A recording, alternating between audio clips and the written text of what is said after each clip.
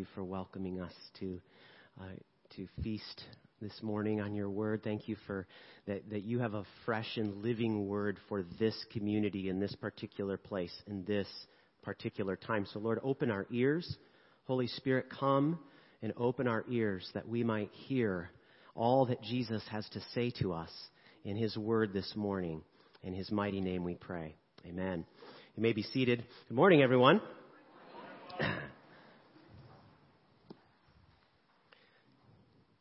Is everybody happy? Happy to be in the presence of the Lord? Are you excited about being a part of God's plan for the world? Yeah? I hope so. You should be really excited about that. I know I am. There's lots of end times talk going around in Christian communities.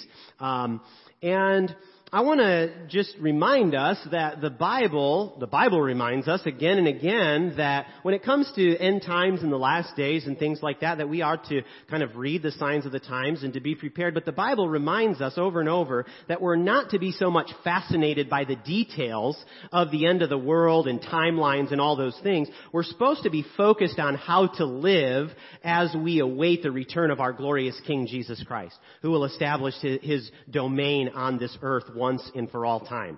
Okay, so we're not gonna kind of fall into that. Well, I think, there's in 37 days we should start setting up a camp in the back because if you do the timelines of the Bible, no, none of that. When Jesus was meeting with his disciples after he was raised from the dead and he was about to ascend, and they were very concerned. They said, "Now is it the time that the kingdom of Israel is going to be restored?" And his response was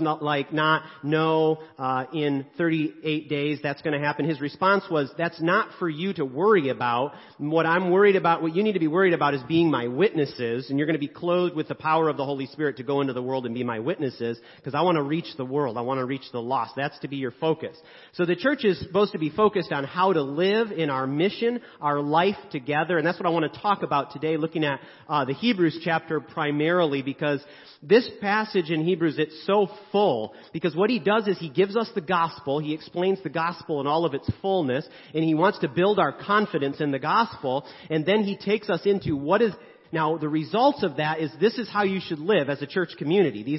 There's certain things he's going to tell us that should be the result of being people who are cleansed by the blood of Jesus and can enter into his presence with assurance. Okay, are you ready to get into the Bible here? Yes? Okay, I just got to get some water here. All right.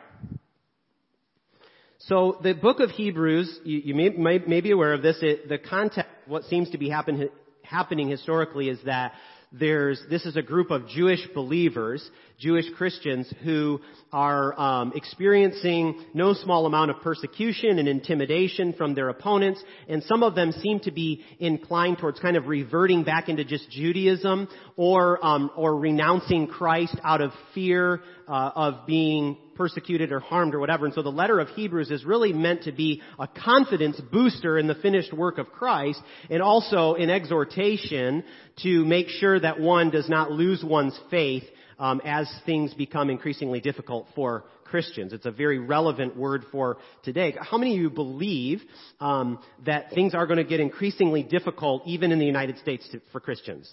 Do you believe that? It's 100% certain. I think the trajectory has already begun. We're only at the beginning. Who knows what we're going to see? But we don't need to worry about focusing on the details. We need to focus on who are we and what is our calling in the midst of all that, because God is faithful. And He already won the victory. Amen. So that's what the context is. So verse 11, I want to comment on really quick. There was so much here. I was like, I can't fit this in, 30 minutes or something.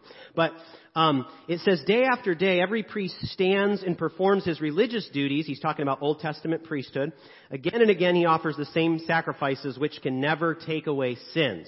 And he's trying to say that the problem with the animal sacrifice system was that it could not inwardly purify a person. The problem of a fearful and guilty conscience still remained, even though there was ritual and ceremonial purity every time the Day of Atonement happened. There was still the problem of being fearful of God's wrath and judgment because not obeying His law and having a guilty conscience. So that system couldn't deal with that. He's saying it's not complete. Now move down to verse 14. He says, for by one sacrifice, he, Jesus, has made perfect forever those who are being made holy. Everybody say, made perfect forever. Okay? Made perfect forever.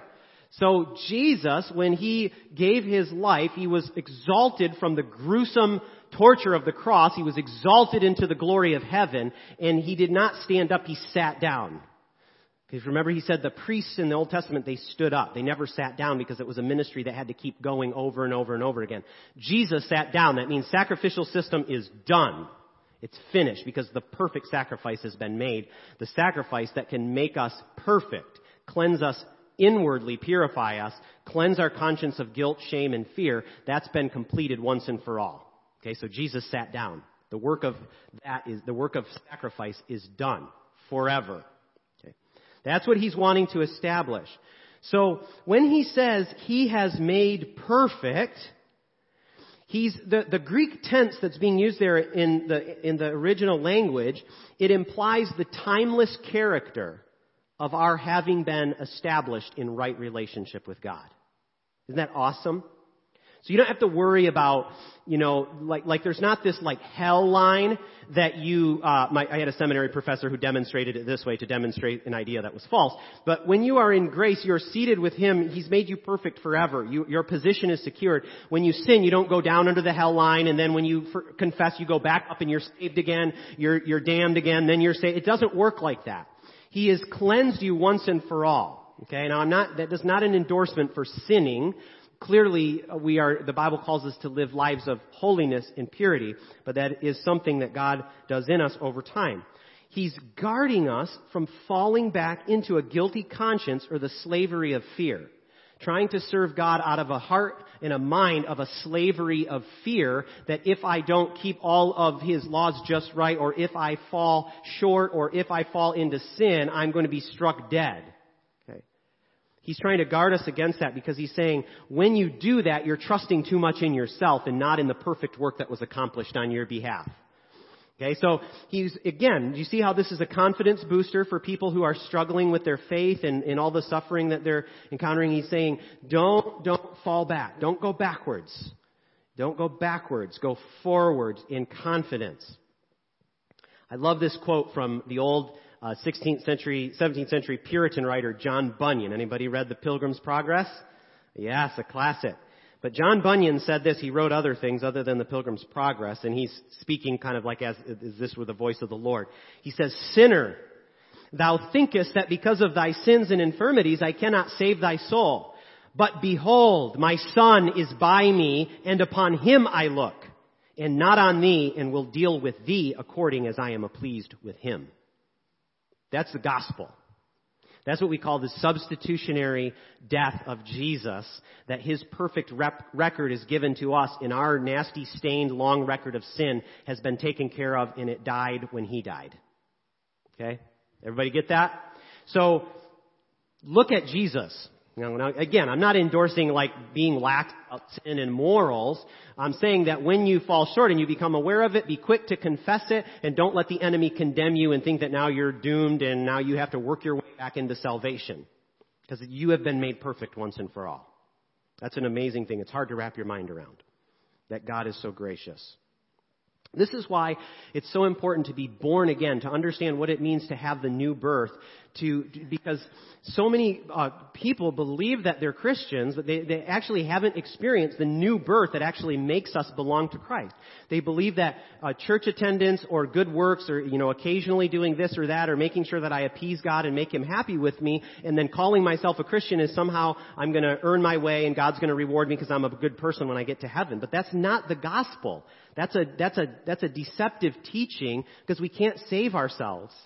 The gospel is that to be born anew of the Spirit is to renounce sin and to confess Jesus as Savior and Lord.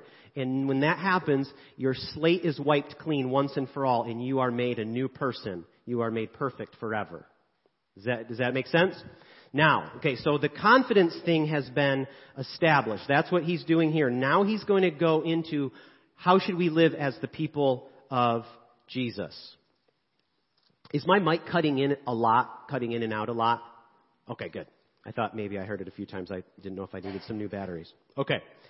Let's look at now, we're going to go to verse 19. You got the whole reading, the verses that are omitted from your bulletin, for brevity. We got the whole reading from the lectern today, so you kind of heard what was in between there. But we're going to go to verse 19. You have it there in your bulletin. And he says, therefore, everybody say, therefore. Okay, here's a good Bible thing a lot of Bible professors will say. They'll say, if there's a therefore, you should ask, what's it there for? Okay? In the Bible, if there's a therefore, you should ask, what's it there for? There's a reason that word is there. And in this case, it means, since this is objectively true in the heavenly realms, that Jesus' sacrifice is complete and finished, and those who belong to Him are now belong to God once and for all, and God views them with the purity of Jesus. Since that's true objectively in heaven, therefore, what we should experience that subjectively here and now. This should be the results of that in how we live our lives together. And we're going to go through now these next few verses and look at the several things that he wants us to see that we should be marks of our life together. So he says this too in that verse, or in verse 19. He says, since we have confidence to enter the most holy place. What is that? God's presence. Since we have confidence, now this is what our life together should be like. These are things that should be marks of God's, we could say, end times church. And you notice at the end of the passage, he says, all the more as you see the day approaching. Okay, so we could say this is how we live as the end times church. And it might be a little bit different than what you might expect. So number one, is from verse 22. This is point number one that should mark us as the end times church. Let us draw near to God. I want you to read that with me. Let us draw near to God with a sincere heart and full assurance. Okay, so again, he's reminding them, you can have full assurance to enter God's presence because Jesus has made you perfect once and for all. So number one is that we pursue His presence above all else. Amen? You say amen to that? Number one is that we pursue God's presence above all else as the end time church. Everything else has to come out of that foundation. Okay? If you haven't experienced God's presence intimately and personally yet, you need to confess Jesus as Lord, put your faith in Him, and be filled with His Holy Spirit, and you will have the immediate direct witness of God's Spirit that you belong to Him. And it will give you great joy. Okay, we want to invite people to do that in this church who have not had the opportunity to do that. So when we draw near to God, we do it with a full assurance and with a clean conscience, he says. Our conscience has been sprinkled. Right? That's a kind of a picture of like the sprinkling of the blood from the Old Testament, but he's making a metaphor here of the sprinkling of the blood of Christ means we no longer have a guilty conscience when we come to God. That means that if you pictured heaven as a courtroom, that Satan, his name means adversary or accuser, that means that all of his accusations against you, oh, look at that sin, look at that nasty pride, look at that fall into lust, look at that mismanagement of money. Every accusation of Satan now against you, if you are in Christ, falls and dies at the feet of Jesus because He's already paid for it. And He's our mediator and our advocate before the Father's throne. That's the gospel. That's so good. That's so good. Now, how many of us have actually avoided prayer? We've avoided God's presence because of a guilty conscience. How many of us have felt like, I can't pray right now because I blew it too much. And God is thinking, oh, you need to wait it out a few days before I can talk to you. Okay? God's not like a grumpy spouse. Okay? I'm not saying my wife is like that, but some might be, right, where they need a few days before they can talk to you. God is not like that. As soon as you say, I confess my sin to you, Lord, cleanse me with the blood of Jesus, you're restored to fellowship with Him. Okay? And He doesn't want us to keep lingering in guilt and shame. The thing actually is that confident fellowship with God is a safeguard against sin, because when you're living life in His presence, you don't want sin. John Piper, one of my favorite quotes, sin is what we do when we're not satisfied in Jesus. Okay. So when you're close to Him, you don't want the stuff that pulls you away from Him because you value His presence above all else. So in sending His own Son to die for us, our Heavenly Father was shouting, I want you in my presence. I want you here in my heart. I want you in the fellowship of the Father, the Son, and the Holy Spirit, because that's what I created you for, so that I can pour my love upon you and you can reciprocate that love to me. That's what eternity is in that, being in that love relationship with God. One of our core values at Church of the Good Shepherd is in all our gatherings, we prioritize His presence. And we want to be intentional about that. Slowing down, taking time to acknowledge the presence of the Lord, to take some moments to worship Him, to receive the Holy Spirit's presence in our midst. Okay, that's an important value at our church. Our worship, I just want to say on Sundays, make a comment, has been so powerful. I think I just have felt the Lord's presence drawn here. I just had this moment last week when I was up here behind the altar and I was worshiping, and the music team was playing the offertory song, and I just oh my gosh, I felt like I was in heaven. I felt like I could have fallen over. Like the anointing of the Holy Spirit. So God loves to dwell with His people. He loves to dwell with His people who are worshiping Him from grateful, pure hearts, just longing for Him. Okay. Okay, number 2, way of life for the end times church is in verse 23. It says, let us hold unswervingly to the hope we profess, for He who promised is faithful. Okay, what is the hope we profess? What is it? What's the hope? It's that Jesus has been victorious in conquering sin, death, and the grave, and He's going to return, and He's going to establish His kingdom on the earth. There's going to be a new creation, and a heavenly city is going to manifest out of heaven called the New Jerusalem, and we're going to reign with Him over nations for all of eternity. That's our hope. In the joyful presence of God, as we read in our psalm this morning, in your presence is fullness of joy. And He has treasures and pleasures for you that you can't even conceive of in this life that put Disney World and make it look like playing in the mud. Okay? That is the hope that we have of life with Him for all of eternity, to be face to face with Jesus, what the church fathers called the beatific vision, the blessed vision of being face to face with Jesus. Now, the problem is He has to tell us, you need to hold unswervingly to your hope. Why? Because we're all going to face many things that cause us to question the faithfulness of God in our lives. We're going to face things, whether we're going to wonder whether or not He's even hearing our prayers. There's going to be seasons of life where you wonder, is God, are you even listening? We're going to wonder whether following Jesus is ultimately even worth it, or we're going to find out in the end that it was all phony and fake and we had wasted our life and we could have been out, living lavish lives of indulgent pleasure. There are things, and the enemy puts those kind of thoughts and assaults the church with those kind of thoughts, right? We might be tempted to disbelieve that God cares, or to find comfort in fleeting pleasures. But you see, the other thing is this, that why we have to hold unswervingly, and that means do not get off path with holding on to this hope. This is a hope that you have to hold to tenaciously. The other thing is that, as we said a moment ago, the end time church will experience opposition in an unprecedented way. I believe that with all my heart. Now, the freedom that we have right now, it is glorious, and praise God that we can gather without oppression and persecution right now in the United States. But I don't believe that freedom is going to last. And again, I'm not here to try to, theorize timelines or things like that, but I think that we see signs that are red flags of even things going on at a government level, okay, if I could be political for a minute, that are saying there's something going on. There's some real unhealthy grabbing for power in force, and it's not good. It's not healthy. Okay, but again, we need to celebrate the freedom that we have now, but we need to be prepared and be a people who are so unswerving in our faith and our hope in Jesus Christ that it doesn't matter what comes, that we will be faithful to Him. Okay? This is no longer a time to play church.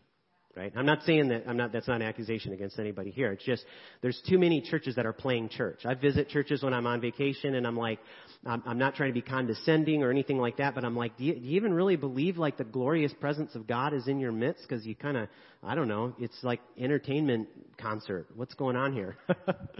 But this is not a season to play church or play dress up for Jesus or whatever. Now, this is the awesome part of this verse. I don't want us to miss this. It says, for he who promised is faithful. Okay, so he's calling us to be faithful without swerving. But then he says, he who promised is faithful. So here's the thing. Ultimately, our faithfulness is to be rooted in his faithfulness. What he's saying is that God is a promise keeper who will never break his promises to you. Again, it's a confidence booster. God's not going to let go of you. Only you can make a decision to let go of him. It doesn't matter how bad you have messed up. It doesn't matter how guilty your conscience gets, how much you get weighed down with stumbling or straying. God's not going to let go of you. You have to let go of him. And he wants our confidence to be rooted in God's own faithfulness. So regardless of what we're experiencing or feeling in this life, the truth is that God is committed to us. He's like a father who's committed to his children, even when he allows severe trials to happen. The Bible is clear. Severe trials, God does allow them and sometimes sends them because what he's trying to do is purify our faith. He's trying to purify our relationship with him. He wants us to get to the point where we can say, what do you have? Jesus. What else do you have? Jesus. Well, what else do you have? I have Jesus. He wants us to be like that. All I have is Jesus, and he's enough. Is he enough? He's enough. It's funny in the book of Acts, when I experience persecution or suffering or whatever, I'm like, God, why are you letting us have? Why am I having to go through this? When you read the book of Acts, their suffering, their persecution was way more intense than anything we've probably ever experienced, and they never said that. You know what they did? It says they rejoiced and considered themselves blessed to be counted to worthy to suffer for the name of Christ. That's a upside down principle that just needs to get a hold of us. They said, hooray, not where is God? they considered it a blessing to suffer with and for Christ. Okay. So, again, God is faithful. It's like you make a promise in marriage. You say, until death do us part. And God's promise is so strong that it even goes beyond that, because God said even death won't do us part. That's pretty good. I just thought of that. So I'll try that over here and see if they like it. No, but it's true, right? It's a beautiful truth there. That is that even death, God will not break his promise. He will not let death even keep us from his eternal love. Okay, number 3 is this. Verse 24 says, let us consider how we may spur one another on toward love and good deeds. So number 3 is, the End Times Church, we urge each other to continue in love and tangible deeds of goodness. This is a really important part of what it means to be a faithful believer, because if we aren't growing in love for each other, we aren't following Jesus' greatest command. I give you a new command. Love one another as I have loved you. Okay? Self-giving love. And also, if we aren't growing in our service to the body of Christ, we're drying up like a dead tree. That's what Jesus says in John chapter 15. He says, every tree that bears fruit, my Father prunes it so it will bear more fruit. So this is kind of funny, because sometimes in our mindset we think, well, when I do enough good stuff, then I just kind of get the blessing of just to kick back and be done with it. Right? But in God's realm, when he sees stewardship, when he sees people serving faithfully, the blessing is that he entrusts you with more responsibility in his kingdom. But you know what that means? It means more eternal treasure and reward for you. And those are things we can't even fathom right now. but it's a blessing from God. It means He trusts you and He gives you opportunities to increase your service to the body of Christ. I want to just take a moment to just thank you as a body for your faithful service to each other and to the wider church of the Good Shepherd and the community through the food bank, because y'all are doing an awesome job. Y'all are doing an awesome job, and I'm happy and I'm thankful. I'm so thankful. I was up here yesterday morning and saw people working at the food bank, and it's just, I don't get a chance to come up often on Saturday morning, but just seeing everybody up here just warms my heart, just serving the community in that way. It's awesome. Keep up the good work. Okay, number 4, this is my final point. It comes from verse 25. He says, not giving up meeting together, as some are in the habit of doing. Okay, I think this is meant to be a very strong word. It's relevant because during the COVID pandemic, when a lot of churches shut down, statistically, the church in the United States lost about a third of its worshipers. And those people have since not seemed to be worshiping online. That's through many polls and things, not even online. Okay, that's called pruning. Okay, for one thing, but this is a strong word to say it's important to be together. It's the body of Christ, not the finger of Christ or the hand of Christ or the foot of Christ. And in the ancient world, in the days when this letter was written, there was some people would have avoided public worship because one reason was out of fear of what the governing authorities in the Greco-Roman world would have thought and things like that, and the possibility of persecution. So one was out of fear, but sometimes people avoided it just out of feelings of superiority. Like, I don't need the church to follow Jesus. Nothing could be more untrue, because there's nothing in the New Testament knows nothing of a Christian living out their life alone without the church. It's not possible. We need each other. And some people say, well, I've been hurt by the church, and I can't find the right church that feeds me, and I can't this, and I can't that, and it's so hard to get up on Sunday mornings, and this, that, and the other thing. And God says, you actually, what you're doing is you're more focused on customizing your experience of church life than you are in yielding and submitting to a local body of Christ and being involved with it and going there to serve and to worship rather than to be served. Okay? Now, I believe that people should be fed when they come to church. I think spiritually we should be fed, and God does that. But so many Christians in Western world, oh my gosh, we are in such a consumerist mentality, right?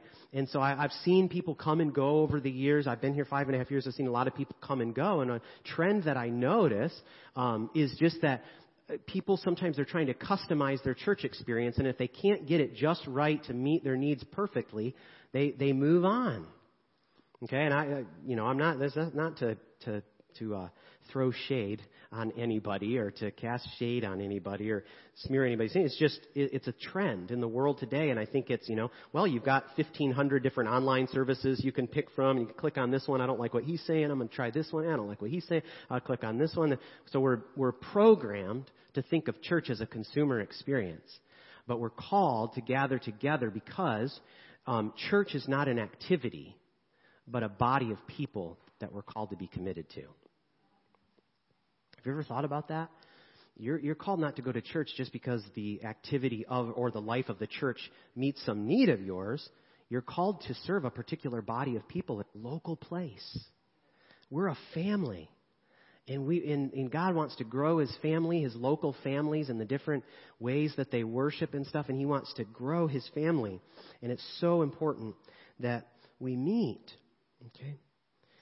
So mutual encouragement is the next thing that he says. He says the reason that you need to meet together is because you need to encourage one another.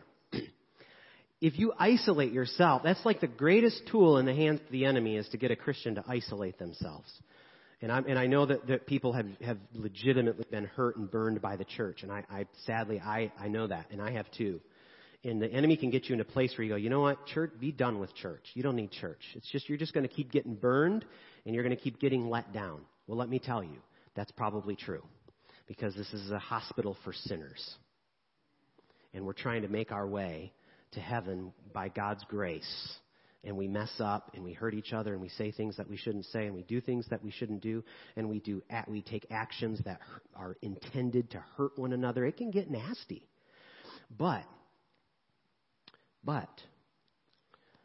when we stay faithful to each other, no matter what, why we need to do that is because encouragement is something that is needed. Now, the word encouragement, it literally means like to instill courage in. Right? N in Greek is in courage. Okay? So it's to build one another up with greater and greater courage. Courage for what? To live the Christian life, to fight the good fight of faith, to follow Jesus with everything.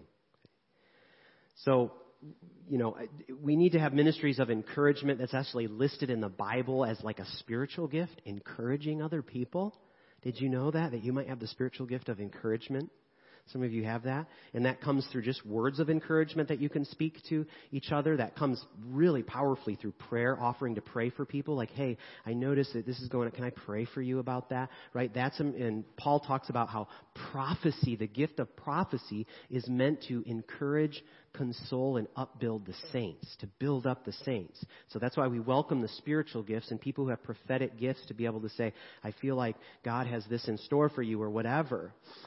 Those are means by which we encourage each other and build each other up. So when you leave on Sunday morning, you should have more courage to follow Jesus in the week to come. That's my hope and my prayer, is that we encourage each other in that way. And I see a lot of that going on too, and it's a sign to me of increasing health. And so keep that up. Keep praying for one another. Keep encouraging one another. Keep giving each other words if you feel that you have a word from the Lord for somebody. Okay. He says, all the more as you see the day approaching. He's saying, guys, we need to take this stuff seriously, because every day that we wake up and are given another day and breath is a day closer to the return of Jesus. And there's the danger of losing hope and losing courage and not meeting together and not encouraging one another and kind of growing stale in our relationship and falling away and turning away from God. And Jesus is going to return to judge the living and the dead.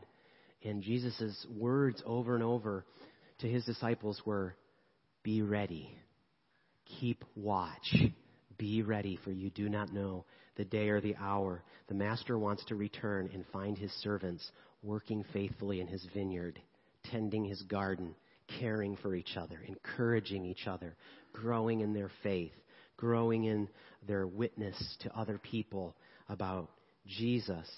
And so drawing near to God, holding on to our hope unswervingly, meeting and encouraging each other's faithfulness should be something that we become increasingly committed to as a body of Christ. And I think that we could call that a biblical recipe for a healthy end times church. Amen? Let's pray.